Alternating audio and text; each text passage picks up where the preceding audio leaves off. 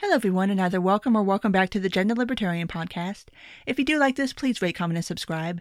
You can find me on iTunes, Google Play, Stitcher, SoundCloud, Spotify, YouTube, and on my Patreon page where you do get early access. Link will be down in the show notes. So, in the middle of this very, very long, very full of stuff week, we did have a State of the Union address. So, we have State of the Union 2020 is now come and gone. And I wanted to go ahead and do the roundup of it because this is what I do. I normally give these sorts of things their own episode. So I want to start off with saying that I was kind of surprised at the tone of this address. Usually Trump does manage to stay on script when he does State of the Union addresses. It's one of the few times the man can actually read a teleprompter and not go off on tangents and do weird shit. But I was kind of expecting, especially since this was on the literal eve of the last impeachment vote. The State of the Union address was on Tuesday and the last vote was on Wednesday. I was expecting something a little bit more batshit than what we got. I was expecting something a little more along the lines, honestly, of Trump's inauguration speech, if you remember that, where at the end of that, famously, W said, "That was some weird shit." I was expecting something along those lines, and this was actually fairly tame, I do think. I'm not going to say this was the greatest speech he ever gave, because, that's such a low bar. That's hardly praise, but it was fairly restrained, way more restrained than what I was expecting. But an interesting thing that came of me sort of having to record this episode a day later than I originally planned is that today the viewership numbers came out for the State of the Union address. And I was expecting this year's State of the Union address to draw a larger crowd than usual, if for nothing more than the fact that it was, like I said, on the eve of the last impeachment vote, which everybody pretty much knew going into the vote on Wednesday that he would be voted to be acquitted. So I expected people that wouldn't even normally care about a State of the Union address to tune in, if for nothing else to see exactly what Trump would say or do in this particular situation. And he's not the first president to give a State of the Union address during an impeachment process. Nixon did it and Clinton did it too. And Reagan also gave one after the Iran-Contra scandal broke out, which wasn't an impeachment situation, but was a fairly large controversy involving the President of the United States. So not without precedent, but obviously not the norm. And so, like I said, I expected more people to tune in just for kind of the rubbernecking curiosity factor. And that did not happen. Actually, the opposite happened in a pretty substantial number. Viewership numbers came in at 37.2 million people, which was down from State of the Union 2019, which was at 46.8 million people. So for those doing the math at home, that's about 9.6 million drop in viewership numbers, which is pretty damn significant.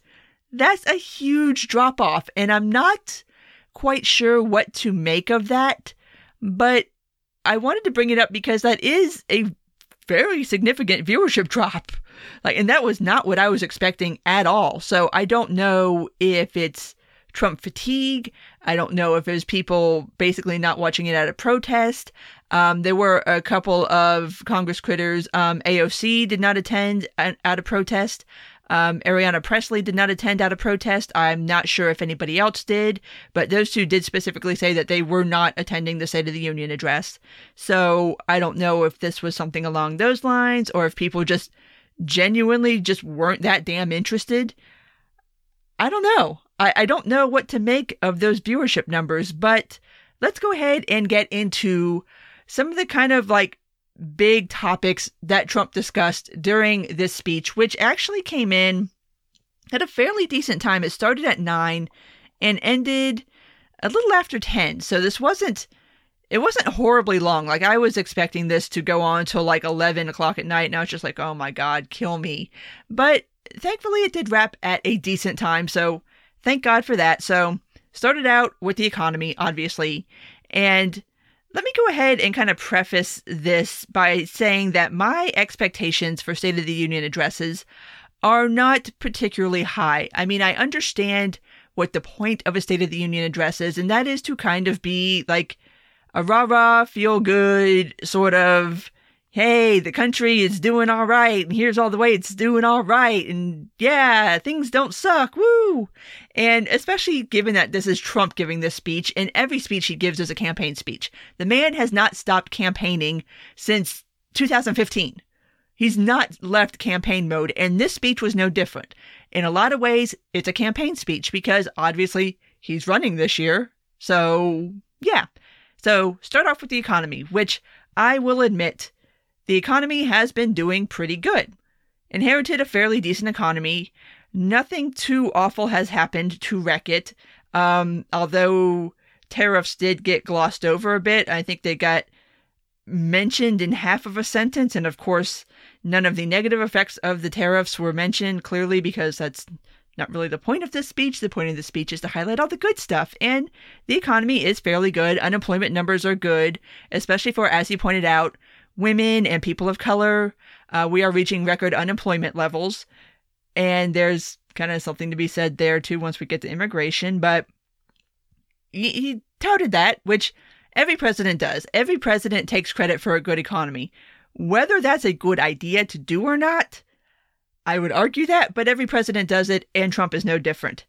Something he did say in this section was that, in kind of an extended rant against Democrats in the Democratic field that he is running against, that America would never become a socialist country.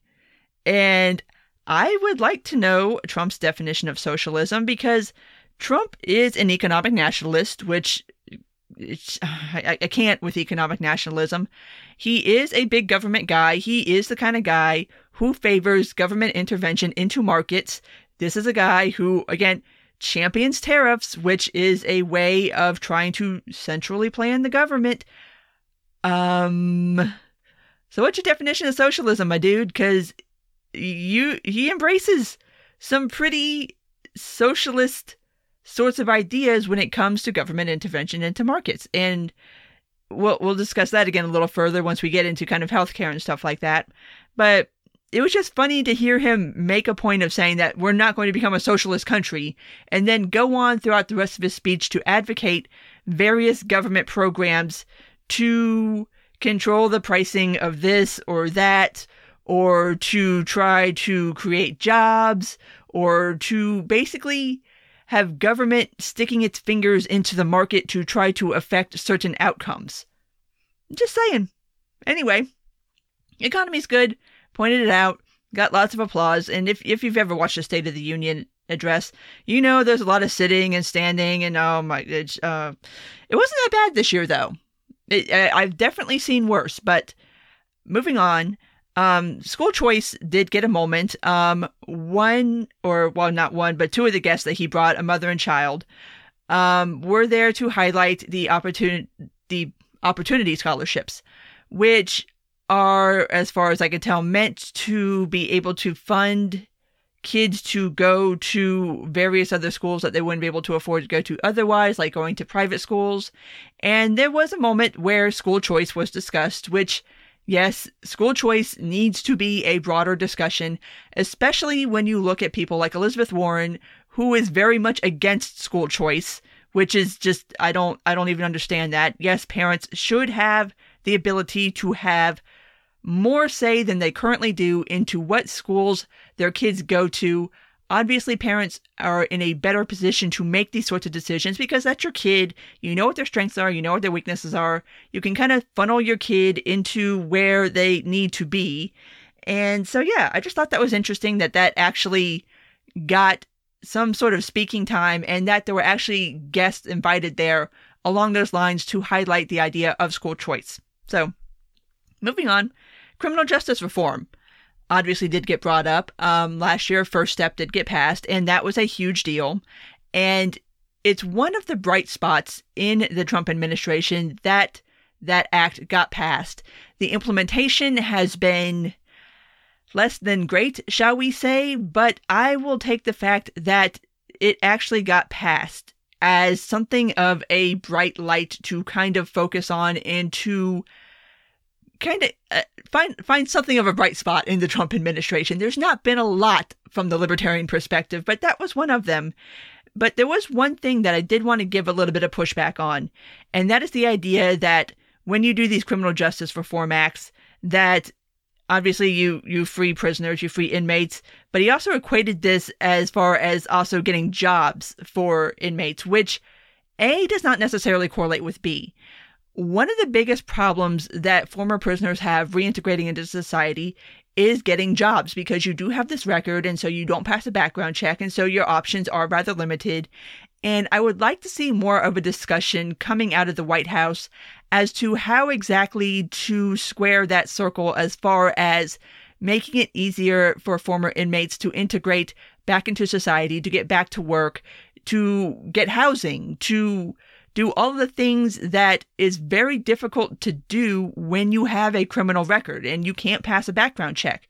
I mean, it just really limits your choices. And I would like to see more of a discussion about that. So, moving on. A funny thing that Trump said was that he was a 2A supporter. Boy, stop. Shut the fuck up. Okay, first of all, Trump signed the bump stock ban. He EO'd that shit. So you miss me with your 2A. He's also been on record saying that you could just grab the guns and then figure the rest of it out later. Like, since when? Since when is this dude a 2A supporter? No, you're not. No, the record does not bear out that statement. And I thought it was funny, and of course it was an applause line, and I'm just like, do y'all not know this dude? Because some of us have longer memories than other people, apparently. And some of us remember some of the shit that this man has said and done. But that was just one I was just like, oh, really? Okay. I see you. But the next topic that he moved on to is immigration, which there had been reports before the speech that the State of the Union address was going to feature somewhat heavily on the topic of immigration. It is Trump's signature issue, after all. And yeah, I will try not to go into an extended rant on immigration policy during the Trump administration. I will try to keep this to the things that are mentioned in the State of the Union address. I have done plenty of episodes on immigration if you would like to go back and listen to those. But here's the thing. I get very irritated when people want to demagogue immigration. And that is what Trump does. He takes information that is somewhat either incomplete, cherry-picked, or an out-and-out lie to try to make his own narrative about immigration. And it annoys the living shit out of me. So, touting border numbers and touting the amount of people who have made it across the border. If you are going to bring up record low numbers, and he did briefly touch on the topic of MPP and the safe third country agreements that aren't technically safe third country agreements, but we'll keep calling that because it's just easier shorthand than trying to explain it. If you're not... And of course, I wouldn't expect Trump to spend a lot of time explaining this, but the reason why numbers are down is because essentially we are warehousing, depending on whose numbers you trust, because nobody has an exact number on how many people are currently being held in Mexico on MPP, anywhere from 55 to 60,000 people. And we have started to take asylum seekers and put them back on planes. And by the way, we're paying for this. By the way, this is at taxpayer expense. This is not, nobody else is paying for this. This is us paying for this. Putting them back on planes to Northern Triangle countries, to Guatemala, to El Salvador, and to Honduras, which by and large are the countries that these people are trying to get away from. And also, you're sending them back to conditions that are not great on any level whatsoever, even if you just want to take it on the level that none of those three countries have anything that even remotely resembles a robust asylum system. Guatemala has 8 people working in their asylum office for the whole country.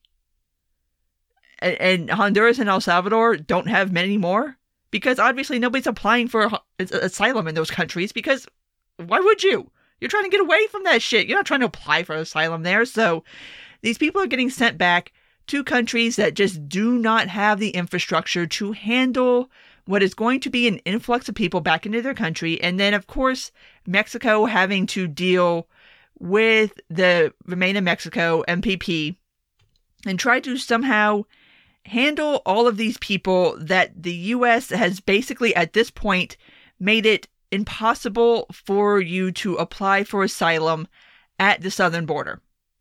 It's basically impossible at this point. So now, we took our problem and kind of forced it over on Mexico and are now forcing it back down to the Northern Triangle. So touting border numbers without knowing that is really disingenuous. Like, it's not, it's one of those where you can massage the numbers and you make it look good and you're like, oh, look, everything's so great. It's like, no, it's not really. You didn't fix the problem. You just moved the problem to someplace where Americans don't see it. And that's it. That's what you did. And he also touted border wall numbers as far as illegal crossings. And there was a little bit of sleight of hand on this one, because saying that border crossings right now are at an all-time low, it really depends on where you want to start that metric. It seems that in Trump's speech, he started that metric at May of 2019, where there was a record high number of people crossing the border, and it has steadily dropped since then. But if you're going to go ahead and pick a number, and you start at like the highest number you can possibly start at, and then say that, well, this number is smaller than that number, it's like, well, you kind of cherry picked your data a little bit there, buddy. So there's that. And probably one of the most controversial things that happened, although I don't see a lot of people talking about it, although I do know this is incredibly controversial in certain areas, is that one of the guests at the State of the Union address, and one of the ones who was specifically pointed out, was Juan Guaido, who, if you remember back from when everybody was paying attention to Venezuela, he is the guy who was trying to oust Maduro. And there has been plenty of speculation about U.S. involvement with Guaido and U.S. backing, and whether that particular attempted coup was CIA-backed, whether it was just U.S.-backed in general. There's been a lot of controversy about that particular situation. So having him there at the State of the Union address, that was a statement. That was a statement. And going off of him being there, Trump went on to talk about how the U.S. is going to help Cubans and Venezuelans and Nicaraguans by basically getting involved in their countries. And I'm just like, oh, fuck no, dude, no. Do not, I repeat, do not get the U.S. involved in Central American countries. Please, God, no. This, half of the reason why, especially Nicaragua, but Venezuela too, to an extent, is the way it is because of U.S. involvement. Like, let's not break these countries any more than we already did. And if you want to help these people, the best way to help them is to let them immigrate to the United States. Let them seek asylum. Let them seek refugee status. I mean, especially Cubans and Venezuelans who, once upon a time, and I'm not that old and I can remember this time, people that were fleeing socialist countries were automatically considered political refugees. Like, they automatically went into the refugee system. But our refugee system right now for fiscal year 2020 is capped at 18,000 people for the whole damn world. So good fucking luck trying to get into that system. And like I said, asylum at the southern border is basically non-existent at this point, which is really the only way that if you are a Cuban or a Venezuelan or a Nicaraguan, that you're even like getting to get to somewhere where you can apply for asylum, because in order to apply for asylum in the United States, you have to be on U.S. soil. No, you cannot do it at a consulate. No, you cannot do it at an embassy. No, you cannot do it from another country. You have to physically be here, which for that group of people means coming up through Mexico. And for what it's worth, there are a lot of Cubans and Venezuelans that are currently stuck in Mexico in MPP who, I mean, they're stuck there. They're stuck there the same way as everybody else from the Northern Triangle and from Mexico is stuck there. So it's a really complicated situation, and you have people stuck where they shouldn't be, honestly, because like I said, I don't understand why Cubans and Venezuelans are not considered political refugees. They're fleeing socialist countries. It's just let these people in, man. If you really want to help these people, let them get the hell out of their horrible countries, and that way, like, that's helping. That's helping. Don't get involved in these people's countries. Do not get involved in their politics. Do not try to orchestrate coups or regime changes or anything along those lines. It's only going to make things worse. And when he said that, I was just like, oh my God, please, God, no. Anyway, moving on, because we're not quite done with immigration yet. Because like I said, this was a big part of the speech as advertised. He went into a spiel about catch and release. And about how under the old system of catch and release, you have all these people and they caught them and they released them and then they just disappeared into the yonder. And that's not actually what happened under catch and release. And this is one of those, I think back to my conversation with Alex Nowrasteh on how exactly you counteract these sorts of narratives. And the only way you can do it, or at least attempt to do it, is point out that the facts don't bear out that argument. And this idea that under catch and release, you just had people just disappearing and not showing up for their court dates and just doing what the fuck ever is not true. 90% of those who were not in detention under catch and release, who were caught and released, showed up for their court dates. I mean, it's just the idea that people just disappeared is not true. There is no numbers, no study, no anything that backs up that assertion, but people keep making it, and it's just factually not true. 90% of people showed up. 90% of people wanted to do it legally, were trying to do it legally. Catch and release was not a failure. And in fact, once you look at what we have now, I mean, it certainly was a hell of a lot more economical. It certainly was a lot more humane. And it didn't create the problems that everybody seems to think it did. And not to say that there wasn't plenty of other things to criticize under Obama's immigration policy, but catch and release was not one of them. And then we finish up because, of course, we cannot do fear-mongering about immigration without bringing up sanctuary cities and how sanctuary cities are just the most awful, horrible, no good things on the face of the planet. And again, this is one of those where the numbers and the studies just do not bear out these sorts of accusations. Sanctuary cities are not hotbeds for crime.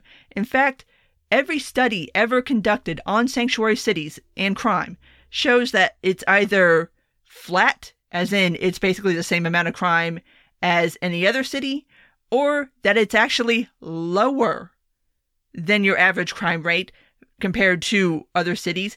Because obviously when you think about it, if you're here illegally, you don't really want to do things that are going to attract the law around you too much. You really want to stay under the radar. So it bears reasoning that obviously if you are undocumented, your status is not exactly the firmest it can possibly be. You really go out of your way to stay the hell away from law enforcement because you know what's going to happen if you get caught doing something. So this idea that sanctuary cities are just these hotbeds of crime is just not true. It's just literally not true.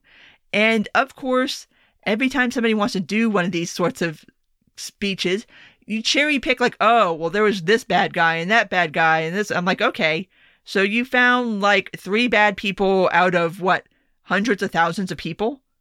Like, I can do that for pretty much any group of people. But if I said out of, let's say, 10,000 black people, there were 3 horrible, violent black people, and I use that to kind of besmirch every black person, there's a name for that. And there's a name for that if you do it with brown people. There's a name if you do that with Asian people. There's a name if you do that for white people. It's called racism. That's what racism is. So yeah, it's just, it irritates me when I see people make arguments about immigration that it's not true. It's just literally not true. But people believe it because people want to believe it. Anyway. Oh, no. I'm not done with immigration because there was one last point that he brought up that I was like, what the fuck? He said that we are working on immigration legislation. No, we're not. Congress is not working on immigration reform. I am not holding my breath for Congress to work on immigration reform at any point in the near future, even though it desperately needs to be done, especially in relationship to DACA, because in June, we are going to get the final Supreme Court decision on the constitutionality of DACA, and it looks like there is a good chance that the Supreme Court will rule it unconstitutional and therefore overturn DACA, and then I don't know what the fuck is going to happen. But there's no pending legislation related to immigration. I wish there was. I mean, I wish Congress would do their job here, but that's not happening. That's another thing that's just not true. But, I mean, I heard that and I was just like, oh my dear God, no. All right, moving on to healthcare. If I never have to talk about healthcare ever again, it will be too soon, because between covering the Democratic debates and this, I swear to God, whenever I hear healthcare, my ears just turn off because I'm done. I'm so done with this topic. But this is the life I've chosen, and this is what I've chosen to cover. So here we are. Healthcare. The topic I hate the most. Trump put out there that we, and by I say we, I mean the U.S. government, will be protecting those with pre-existing conditions from being booted off of their healthcare. Here's the question. How? Quite famously, Republicans did not, at any point during their time of complaining about Obamacare, ever come up with a plan to replace it. And they've managed to get certain parts of the ACA repealed, but there are no plans out there that would replace what has been repealed. So exactly how we will be protecting people with pre-existing conditions? I don't know. There's no policy on the table that backs that up. And moving on to the other thing that there is no policy on the table to back up is this assertion that Trump keeps making that we're going to lower the prescription drug prices, which he did sign an EO to that effect. And there is a plan that allows for Americans to buy their prescriptions from Canadian suppliers. But again, that's not really a policy. And for what it's worth, Canada is not exactly thrilled with this policy. They're basically like, what the fuck? Why do we have to take care of your patients? But then again, farming our problems out to our neighbors seems to be the jam of this administration. So there's that. But again, there's no actual policy in place to make these things happen. And going back to the discussion earlier about socialism, that would be, the only thing I can think, and it seems to me that it wasn't explicitly said, but kind of implicitly said, would be that the government would get involved with dictating the pricing of prescription drugs, which that sounds an awful lot like price fixing to me, which is kind of a part of a centrally planned economy, which is a part of socialism. So again, when you say we're not going to become a socialist country, I really need to know what your definition of socialism is, because you sure like a lot of plans that involve the government dictating the pricing of things. That's not how socialism works. That's not how capitalism works. Oh my God. Not that I've not pointed this out before, but there are some striking similarities between Trump and Bernie as far as economic policy. And I don't really see how you get around not pointing that out.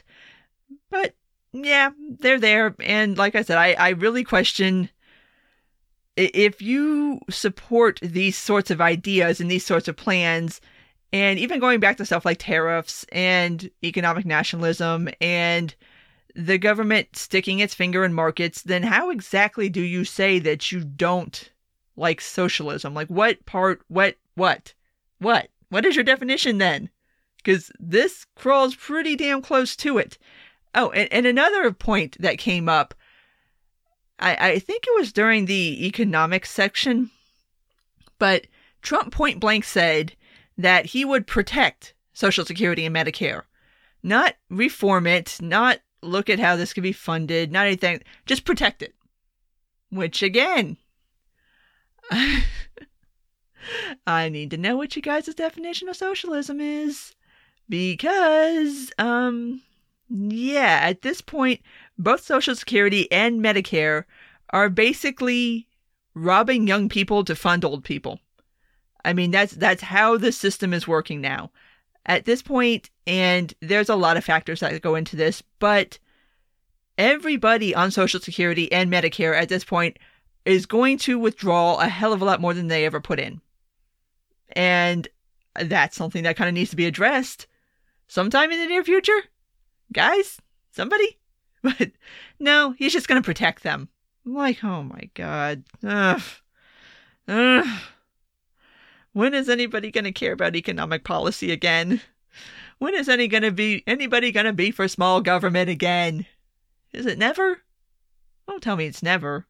But the last thing that was addressed in the healthcare section is the opioid crisis, which is another one of Trump's favorite kind of rhetorical stomping grounds, is we got to get the opioid crisis under control and we're going to eradicate it. But again, there's no actual policy on the table that comes anywhere close to addressing the opioid crisis.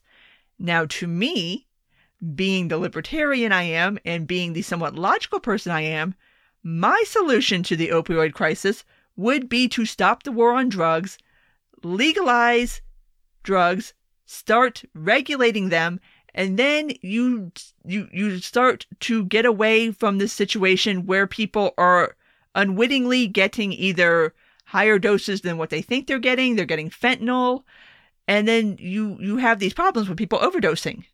Like, okay, if you want people to stop overdosing, then stop enabling the situation in where they have to purchase their drugs in such a fashion that this becomes a problem. You know, like it kind of seems logical. But of course that's not on the table because I don't know why. I don't know why some things are just not so glaringly obvious to people. And I mean, a lot of people still have a lot invested in the war on drugs and keeping it going. And God knows the government has plenty of money invested in this. And obviously there's a whole section of law enforcement. There's the DEA that completely relies on the drug war to exist. And also, I mean, state governments, local governments, they get a lot of money for kind of being sort of anti-drug and doing these anti-drug initiatives. They get a lot of federal money for this. So obviously there's a lot of incentives for people to keep the cash cows going. But I mean, at some point, like, you've got to stop. Like, this has got to stop. If for nothing else than on just a purely logical, if you want to really address these sorts of crises, you have to start looking at the root cause, and the root cause is the illegality of the drugs in question. Like, that's it. And obviously making them illegal has not stopped this from happening. So, like, come on. Let's start thinking about this logically. But moving on to kind of the last big section of the address, and this is the one that, honestly, maybe even more so than the immigration section, I have the most problems with. I mean, they're definitely neck and neck. And that was the discussion of the military. Started out this section of the speech touting military spending and how much more money we have now dumped into the military-industrial complex and all of the fun, shiny things that we've bought with that. Clearly, I don't really have to explain to you guys why this bothers me, but yeah, just bragging about how much money we're spending on war toys is just, it's a little morally repulsive to listen to somebody do that. It's just like, that's the opposite of what we need to be doing. We don't need to be dumping more money into the military. We need to be cutting back drastically. And also, Space Force. Speaking of spending more money on the military, spent some time talking about Space Force, and I shit you not, the man said this. The man made the argument for Manifest Destiny for the moon and Mars. He said that the U.S. has a Manifest Destiny to go to the moon and go to Mars. And I'm just like, what? Oh my God, why? Why are we doing this? Why Space Force? Why are we, I still don't understand the purpose. I don't get it. I don't get it. But here's the part about this section that really bothered me while watching it, and the more I think about it, the more it bothers me. And let me go ahead and preface this. I am not a fan of using, for lack of a better term, human props at the State of the Union address. I mean, there are some people who are there and are there for rightful reasons. Like we had the last of the Tuskegee Airmen there, and he got a promotion. I also think back to, I believe it was the last State of the Union. They had the guy from North Korea who did manage to escape from North Korea, lost both of his legs. Like, people like that, okay, I can understand that. Like, they're there to make a specific point. What I have a problem with are people that are invited to this in sort of a torture porn sort of way. And there was one during the immigration argument that I believe it was the brother of a guy who was killed by an undocumented. He was there, and it bothers me because when you see these people, I mean, they're visibly upset, and they're there for that effect. They're there for you to see their pain. And I find that really exploitative and really just repulsive. And it's just trading on people's pain like that in order to make a political point. I can't.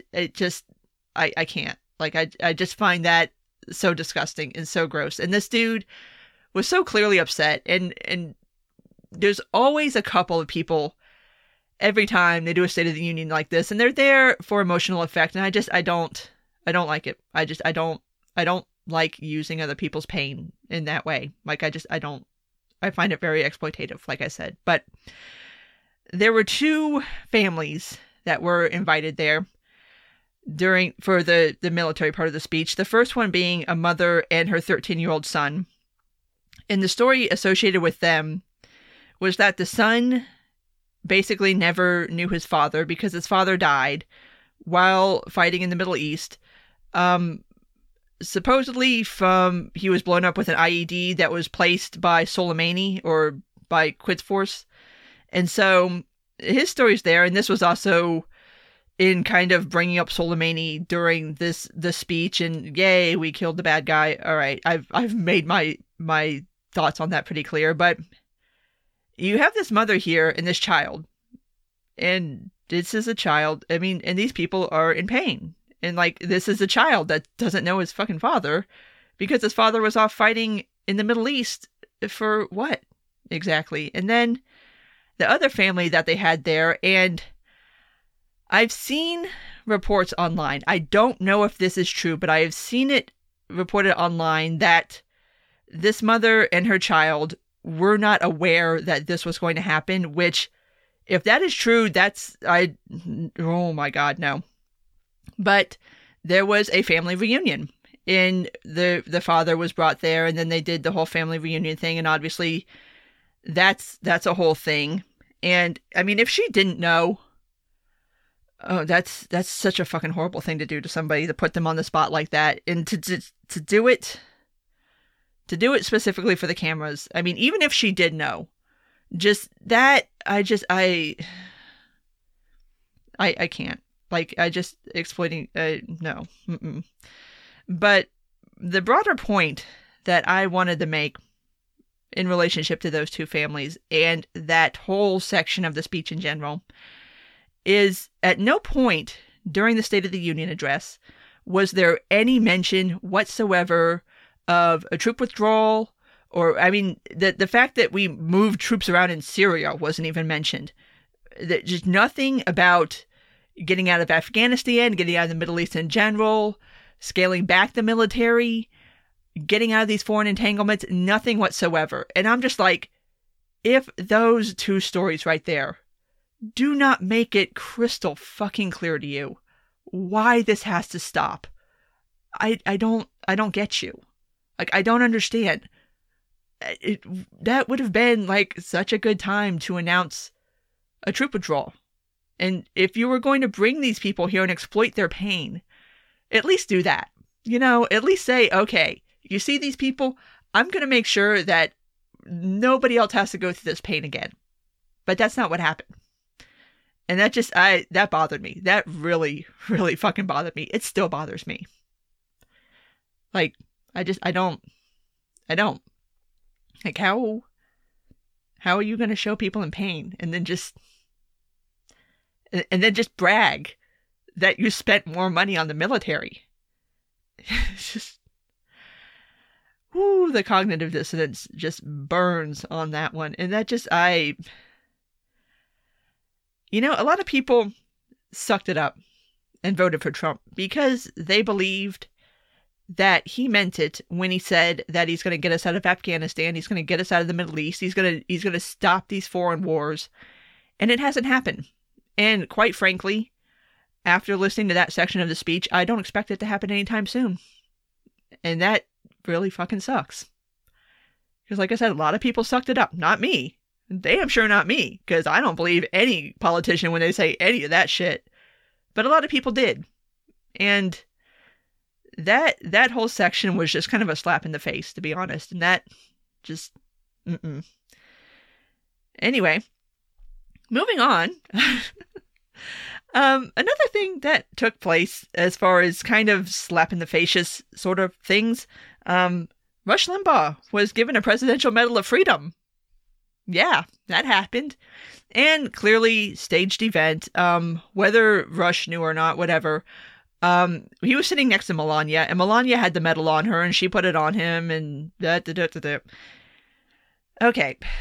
The reason that Trump did this, ostensibly, per him, was because of Rush's charity work, which, okay. And for what it's worth, in case you didn't know, Rush Limbaugh was just diagnosed with advanced stage lung disease, or lung cancer, excuse me. And so, yeah, I mean, I don't know. This just had kind of that kind of trolling the libs feel to it, honestly, because, I mean, I don't agree with much of anything that Rush Limbaugh says, ever. But I do respect what he's done for the genre. I do respect the fact that if it wasn't for him, there wouldn't be right-wing talk radio, which means there wouldn't be left-wing talk radio, which means there probably wouldn't be political podcasting, which means I wouldn't be sitting behind this mic. So I can respect what he did for the genre. But a Presidential Medal of Freedom? No. No, you just did that to piss people off, dude. Like, I see what you did. And I'm just like, this is just so fucking ridiculous. Like, oh my God. So anyway, we get to the end of the speech. And this is where apparently the biggest controversy of the night happened. So Trump ends his speech, and at the end, while he's standing there getting his applause, Nancy Pelosi's sitting behind him because obviously Mike Pence and Nancy Pelosi are sitting behind him as Vice President and Speaker of the House. And she decides to rip up her copy of the speech, which, going ahead and kind of rewinding back to the beginning of the speech, this all seems to have started. This is so ridiculous. Like, I can't. But at the beginning of the speech, the president gives the vice president and the Speaker of the House like commemorative copies, like written copies of the speech he's about to give. And so they're in these nice fancy envelopes and the president gives them to you. And at that time, when Trump was giving Pelosi her copy of the speech, she stuck her hand out, like, to shake his hand, and he ignored her. He says, or at least the White House is maintaining, that he didn't see her stick her hand out for the handshake. I call bullshit on that, because literally everybody else did. And so he basically just left her hanging, and everybody took that as like a sign of disrespect, which, I mean, clearly it's Trump. I mean, I could totally see him being like, I'm not shaking your hand. Because I'm not expecting a lot of decorum out of that dude. So at the end of the speech, she very dramatically rips up her copy of the speech, and everybody loses their shit. What's funny about the people losing their shit is that they seem to forget the first half of that story, which is the part where Trump didn't shake Nancy's hand. And overall, I mean, it's stupid. Like, so what? She ripped up the fucking speech. I mean, good. I wish the legislative branch would be more openly pissy towards the executive branch. Personally, if she wanted to take that speech and rip it up into little pieces and chew it up and spit spitballs at the back of his head while he was giving the speech, I'd be cool with that. Fine. Go for it. Trump supporters crying about the lack of civility and decorum? Like, bitches, this is the world y'all created. Like, you're mad she ripped up a speech? Like, are you kidding me? But of course they're not mad, really. I mean, it's just performative angry because, oh my God, she ripped up the speech, and it's such a breach of etiquette. So mean. It's like, shut up. Oh my God. Anyway, she ripped up a speech. He didn't shake her hand. Nobody gives a shit, really. Nobody's going to be talking about this next week. I mean, nobody's even going to be making memes about it next week, but it's just funny to watch the whole pearl clutching of like, oh, it's like, no, stop. We've completely galloped past that point. Oh. But anyway, that wraps up the speech. Yeah, like I said, it was definitely not as crazy as I was expecting it to be, but obviously it does have its issues, but that's to be expected, clearly. And I mean, it is. It exists. There we go. It is now out there in the world, and yeah, I mean, I'm kind of like meh about the speech. I mean, he did fine. He didn't go off on any tangents. I mean, that's about the best you can expect for him, is that he followed the words on the teleprompter. Like, that's a big deal for Trump. He said the words he was supposed to say. The bar is so low.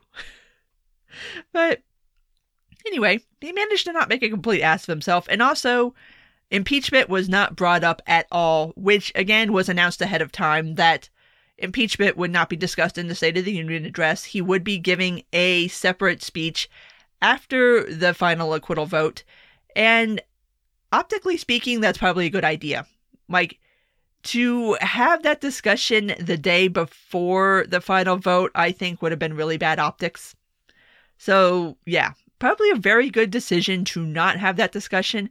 And he also did not bring up the debacle going on currently in Iowa. I don't think they've actually announced a winner yet of the Iowa caucus. And it is Thursday the 6th. And that was Monday.